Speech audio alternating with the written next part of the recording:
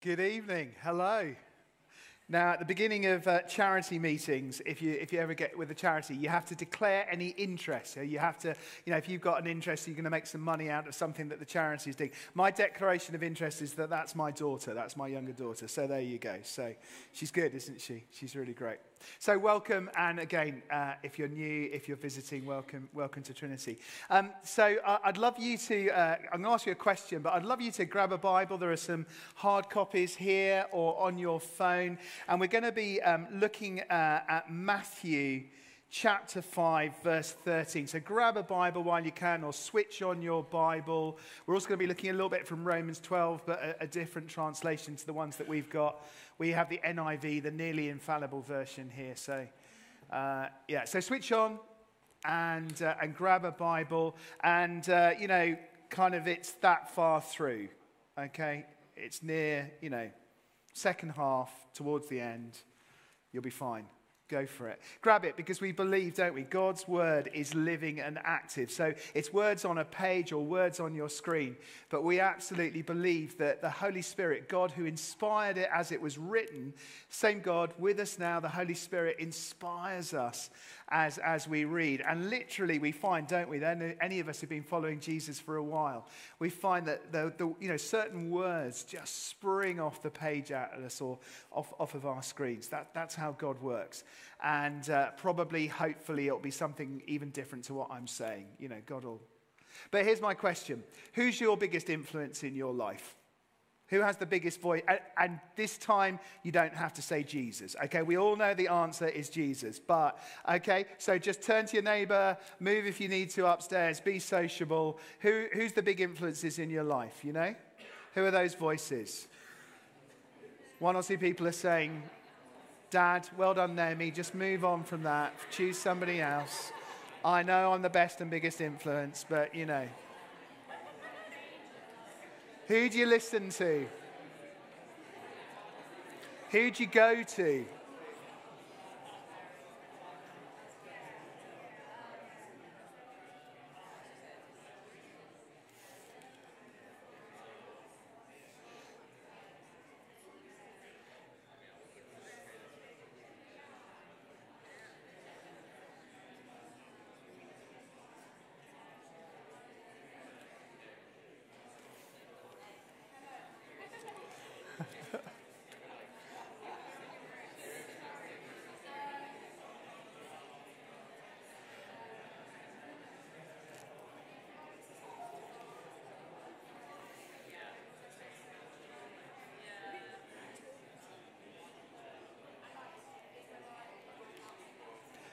Okay, you ready? Ready? Second question. Okay. To what extent do you feel that you make your own mind up about life and stuff? And to what extent do you feel that you are shaped by what others say, however you want to interpret the others say part? So you can do it on a scale of 1 to 10. 1, fiercely independent. I shape my own life. I do my own thing. At my funeral I did it my way, Okay. 10 is I'm heavily influenced by other people. Okay. Everyone has just discounted number 6, number 7. Don't go,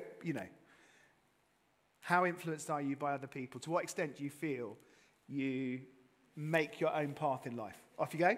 Chat to your neighbor. Pick a number. Be honest.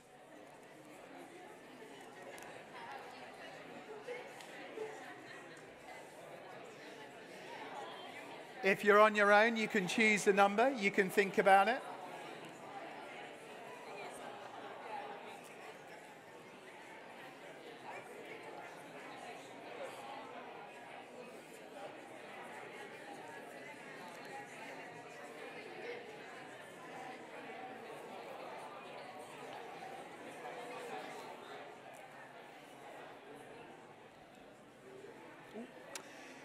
Can you, in my keynote, can you just get the Matthew 5? Can you get Matthew 5 Bible readings? I'm going to do it twice.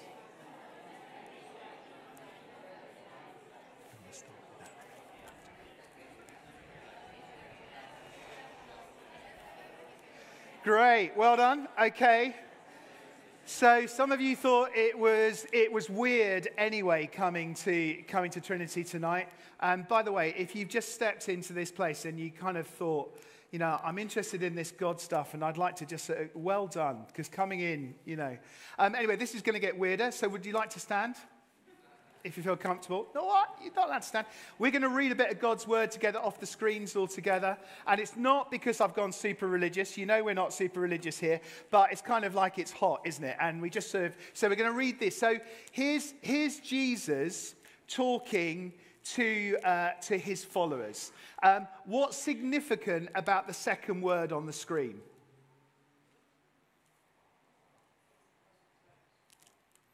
What's significant about the second word on... Andrew, come on, it's too late, it's too hot. Anyone want to shout a guess? Okay, what I think significant, it doesn't say you should try. It doesn't say you might be. It doesn't say you could hope. What does it say? It says you are. So if you're here tonight and you're a follower of Jesus, okay, so you know, however long you've been doing it, however big that sort of feels for you, you know, but at some point you've just said, yes, I believe Jesus, you are God. I believe you died on the cross for me. Even though I can't work out exactly how it works, who can exactly, I believe that by your death on the cross, I have been set free from the penalty of all the rubbish that I might do now and all the rubbish I'm going to do in the future. And then I believe you rose again. And I believe you're alive, and I believe that I'm alive because of you, and I believe that I can see the world in color HD. I'm not living in black and white world anymore. I'm living fully alive. If that's you, we have one or two Americans. I was expecting an amen, brother, there. Love you. Oklahoma meet Wisconsin? No, something like that. There you go. That's good. Hey, come on. I'm struggling with Yorkshire and, you know. This is who we are. Are you ready? This is who we are.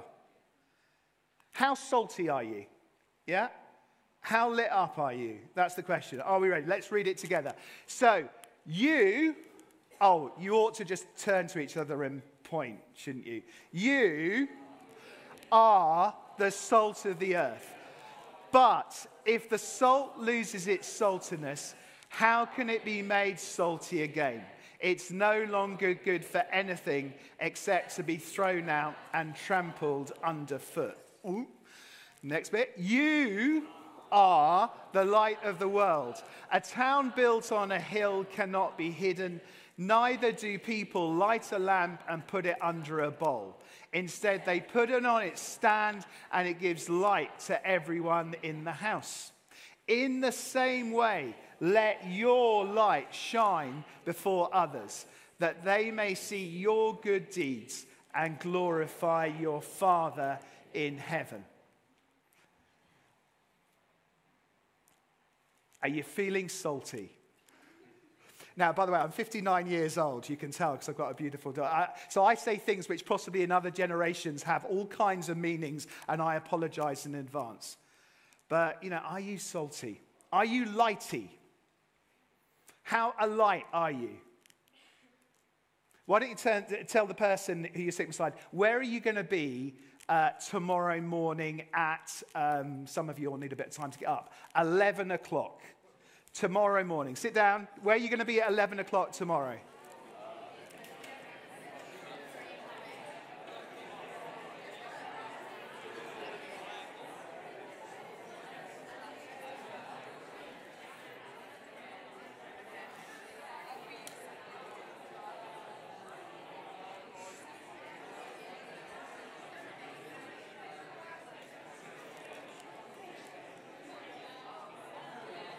Great, okay, that's good.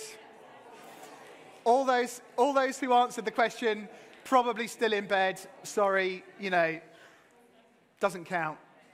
But anyone who said you would be somewhere where maybe there'd be some other people or there'd be some interaction with other people, I realize people work at home, etc. My question is, in that place, That is a front line for you. That's the whole thing of this series. We're just saying it's a really simple notion. It comes from the London Institute of Contemporary Christianity organisation in London, who really believe that actually, church so often is the wrong way up. We kind of think that those of us in full-time ministry, maybe somehow we're doing the real stuff and you guys kind of support. It's completely the other way around, isn't it? Any of us in full-time ministry, we've taken a step out of the real world. Still cross with God about it 25 years later. You're on mission. You are on mission. You're on God's mission because, as I often say, no one else can be you. No one else can have your amazing good looks, John. No one else can have your, personality. No one can have your friends. No one can have your way. No one can have your story. No one else can be quite on your front line in the way that you're on your front line. And you know what? God wants you. He wants you to be his hands, his feet, his mouthpiece tomorrow at 11 o'clock. Or if it's better to have said 11:15, then, if you're going to be on the toilet at 11, you're very regular. Choose another moment. But I hope you know that's the whole deal. That's the whole deal. And so God's question for us tonight, his question is, not, would you like to become? Are you going to try? Are you going to, maybe go on a couple of discipleship courses? Are you going to think, if I get a bit more mature, if I'm as good as Anne, Jesus said to his followers, and these were disciples. So if you know the story, beginning of chapter 5, Jesus has gathered for what gets called the Sermon on the Mount. He didn't go up to a high bit of ground to get away from people. He actually there's a sense in which he really wanted to teach. And maybe he was actually looking for those who were hungry to find out a bit more. But the people he's speaking to are baby followers of Jesus. They haven't been doing this for very long. He says to them, not you're going to become, not if you do a 3-year apprenticeship and then do a course, not if you can. He says, you are salt in this world. Tomorrow, wherever you're going to be at 11 o'clock, I want you, says Jesus, I want you to be salty. And salt was precious. So the first thing he's saying is you are precious. The Roman soldiers at the time of Jesus sometimes would be paid in salt. You're precious. I want you to bring God flavor to 11 o'clock tomorrow. I want you to preserve what is good. This is what salt does, doesn't it? I want you to preserve what is good. And also, I want you to deal with infection. I want you to deal with rottenness. We often think that the image that Jesus is using is just kind of nice, like white table salt, but salt on the table, but also thinking of salt in fertilizer, the stuff that you put in to make things grow. Where you're going to be 11 o'clock tomorrow, I want you to make good things grow. That is your mission front line. Are you going to be salty tomorrow, 11 o'clock? He says, I want you to be light. It's incredible light. It's a gift and it's a responsibility, isn't it? To say that you are the light of the world. It can sound to those who don't follow Jesus, it can sound like we're being arrogant. But the honest truth is we know stuff that people want to know. Your friends, your people that who follow on whatever social media channel you're on, the people you're going to see tomorrow, they're hungry. They actually want to know, is there something worth living for? Maybe that's why you're here tonight. They want to know, what's the purpose of life? Maybe you've seen in my generation, it certainly isn't money. It certainly isn't power. Look how it corrupts, all of that rubbish. You guys know better than people of my age that you want what's real. Some of you don't want the bar set lower, which is my generation's way. Let's make life easy. Let's make it easy. You want the bar set higher. You want to know if there's something worth living for. You want to know if there's something worth giving your lives for. You want to know if this matters so much that you will go for it. And Jesus says, yes, you are the light. You're the light of the world.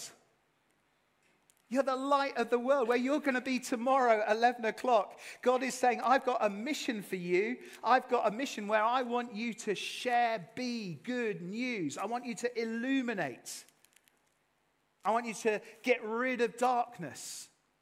I want you to be the truth teller. I want you to be the agent of love and grace and mercy, because this is a kingdom agenda. This is Jesus' manifesto for life. And it's not, as sometimes over history people have said, oh yeah, it's just an impossible ideal. You can't really do this stuff. No, this was Jesus, probably his core message. Jesus would constantly come back to this message about you being called. You're on the front line. If you're a follower, you are salt. You are light. Such good news that I'm not going to be there with you tomorrow at 11, isn't it? How embarrassing would it be if someone sort of said, so what did you do yesterday? Well, I went to church. Oh, why did you do that? Well, I'm a follower. I'm a Christian. Yeah, it's just a thing. And then, why? And then Andrew pops up. Hello, I'm here to answer the question on behalf of the... It'll be you. Isn't that good news? Because that person is so much more likely to listen to you than they're ever going to listen to me. For all kinds of reasons. Are you salty? Are you lighty? I know it's not a word, but you'll remember it. Have you had this sense, we've been saying on this series as we've been thinking about our front lines, have you had a sense of God appointing you as, and this might, forgive me if it's not a word that makes a lot of sense to you, but for some it will, like you're the chaplain. Maybe you're at school, you've got a chaplain. Maybe at uni, you've got a chaplain. Maybe you'd have a bit of a notion. We've got one of our hospital chaplains, hi John, here tonight. So have you had that sense that you're appointed, that home, if you're here tonight and you have a home and a family, that is your primary calling, that's your activity. You're the chaplain to your home. If you're going to be on the school gate tomorrow, you're the chaplain to the school gate. At work, on that Teams meeting, on that Zoom meeting, at school, all of them. You're the chaplain. That's who you are, because you are precious and you are light. You are light receivers and you are light givers. Why don't you just turn to the person beside you and say, you're a light receiver and a light giver.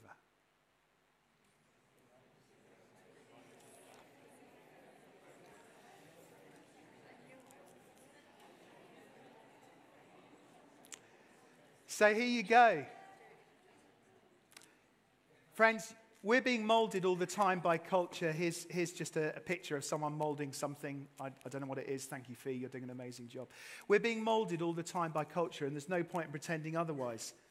There's an urban myth that we all see 10,000 adverts a day. And in fact, that's impossible if you do the maths on it.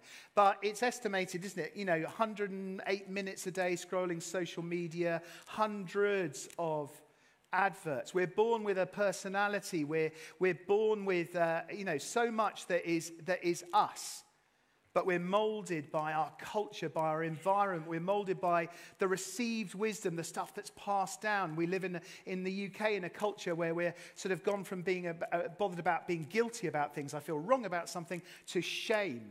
Say something wrong on social media, a ton of people all jump in on you. Maybe you're from a culture where that's already the case. We're now in you guys operate in a shame culture. If I say the wrong thing, if I tweet the wrong thing about one of the things that are going on. We're molded by that.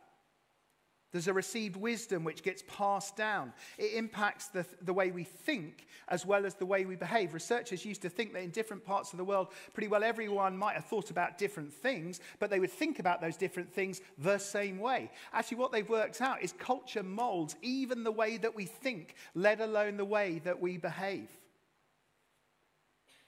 In this situation, in this culture, we're not to be molded by our culture. We are to mold culture as Jesus followers. We're to play our part in God's amazing 4-act play. I don't know how many acts Esther's got. 2, 3, 4. God's got a 4-act play, hasn't he? Act 1, he creates. It's beautiful. It's how things are meant to be. It's the God life that we're meant to have, that we're called to live. Act 2, the fall, we mess up. We say, actually, God, I'd like your job, please. I'd like to do it my way. I'm better at it. By the way, if you ever come to a funeral, well, you won't. You won't be able to tell me. But if your family say you'd like my way at the end of your funeral, I will refuse. Because it's effectively, forgive me, 2 fingers to the world. That's what we've said to God. I do it my way. I know best. It's all about me. Act 3, we're in it now. Redemption. God has stepped in. I've already said Jesus has come, died on the cross. He's dealt with the penalty for everyone who says, yes, please, I want to take it. God's mercy. He doesn't treat us like he should, does he? God's grace. He gives us what we don't deserve. More life, new life, redemption. We're being remade. And coming is Act 4, when Jesus returns and all things as they're meant to be. Here we are in Act 3. And God is saying, you are salt, you are light, you are the ones I want to tell the story. You are the ones I want to bring the kingdom. You're to be signposts towards the kingdom, but you're also to be walkers, livers, breathers, doers of the kingdom. That's who you're called to be, to mold culture. Are you molded by your culture? That 11 o'clock place where you're going to be tomorrow. Are you letting others dictate how things are, how you're going to be? Or are you saying, no, I am salt. I am light in this place. Sounds too hard, sounds too difficult. Andrew, how do we do it? Well, Paul tells us, Romans 12, 1 and 2, the Message version. This is how easy and how incredibly profound it is to do this stuff, to be salt and light. Paul says in the Message version, so here's what I want you to do. God helping you, critical. Take your everyday, ordinary life. You're sleeping, eating, going to work and walking around life. And place it before God as an offering. Embracing what God does for you is the best thing you can do for him. Don't become so well adjusted to your culture that you fit into it without even thinking. Instead, fix your attention on God. You'll be changed from the inside out. Readily, put it twice, haven't I? Readily recognize what he wants from you and quickly respond to it. Unlike the culture around you, always dragging you down to its level of immaturity, God brings out the best of you, develops well-formed maturity in you. It's actually that simple. It's actually saying, tomorrow at 11 o'clock, I'm going to take my everyday, ordinary life, whatever it looks like, and I'm going to offer it to you. I'm going to fix my attention on you, God, and you will work in and through me. It's completely simple, but also completely just so profound, because we're called to walk the way of Jesus, aren't we? And the way of Jesus is the cross. So I'm not going to fool you and pretend that this will make life easier for you. There's actually every possibility and probability that this will make life harder for you at a worldly level. If tomorrow at 11 o'clock you be salt, if tomorrow at 11 you be light, there are going to be people who won't like that. We're in a culture that doesn't really like the truth. We're in a culture that doesn't really like so many things that God says are the best for you. So Jesus never tells us, not for a second, and I'm not going to pretend either, that following Jesus makes this life easier. But the promise in the Word of God is that He will work in you, He will change you from the inside out, and He will bring out the best in you. He will give you the gift of the God life that He's always intended for you. And we start this side of death, walking in the kingdom, doing the things of God. And when we see Him in heaven, then it all becomes in its fullness. And that's for the rest of eternity. And it couldn't be better. Please expect opposition. Because as we've talked as a church about, we're not just fighting against practical things, are we? We're not just dealing with the stuff that we can see. There's a whole spiritual realm. There's the enemy. There's the one who wants to steal, the one who in the garden, Act 2, who said, go on, you be God. And he's at work. Even right, he's trying to steal stuff away. He's not equal with God. He's not everywhere. Actually doesn't know your thoughts. He's pretty good at predicting behavior because he's been around humans for a long time. But he's not there equal with God. There's not an equal dualism, an equal battle going on for you. But he wants to steal this away, and he will fight against you. If you try to be salt stings, doesn't it, sometimes on a wound? If you try to be light, not everyone likes it when you shine a light onto untruths and to rubbish. But it is the best. Because it's the God life. It's the life we were created to have. This picture, I don't know who the person in it, but it's not easy to go against. Is it the flow? This is when Nazi Germany was getting going at a rally. I actually don't know who that man is standing in the crowd, arms crossed. He's not making the Nazi salute. When all around him, if you may or may not be able to see, there are one or two people in the crowd. Can you just see looking at him? I wonder if some of them are looking and saying, I wish I had the courage. Maybe there are others who are already getting ready to pile in on top of him. God's work is from the inside out. You are the salt of the earth, but if the salt loses its saltiness, how can it be made salty again? There's warning here, isn't there, as well? It's no longer good for anything except to be thrown out and trampled underfoot.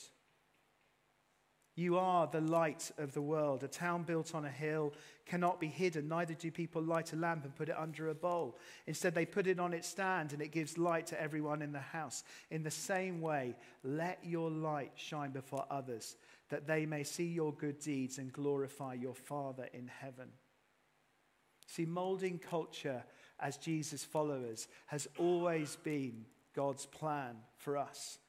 This passage, this illustration comes, as I've said, on the Sermon on the Mount, the manifesto, the call for all followers of Jesus, the hands and feet, as one commentator says, of his teaching is what we're reading through.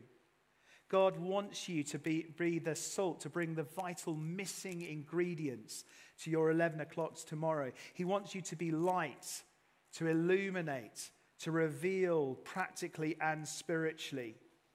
He wants you to bring love. He wants you to bring mercy and grace. He wants you to bring healing. He wants you to bring creation care, every dynamic of what creation care is. You're precious. You have influence. You have responsibility. Both of these images of salt and light are about difference, aren't they? About living differently, being different, not for the sake of it, not to be weird, but because living differently, living the God way, compared to so much of the values of the world that you and I live. And its purpose, says Jesus, is to glorify God, who he calls here Father, our perfect Father.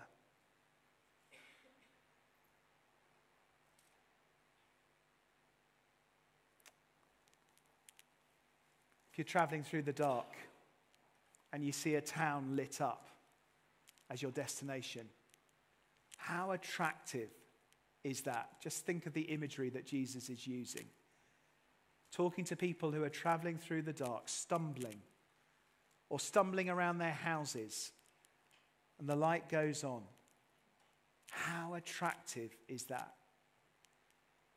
God is our Father. He wants to embrace. He wants to attract. So tomorrow at 11, if you're salt and light, there'll be battle. But there will also be people who you will bless. You will bring life. And they will be so pleased, so grateful, so thankful to have someone they know help be a guide to them. You are salt. You are light.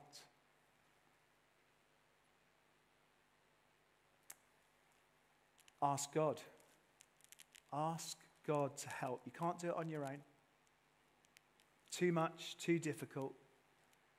Ask God. Offer your everyday life to him. Offer 11 o'clock tomorrow to him. Fix your attention on him. This is all in prayer, isn't it? And let him bring out the best in you.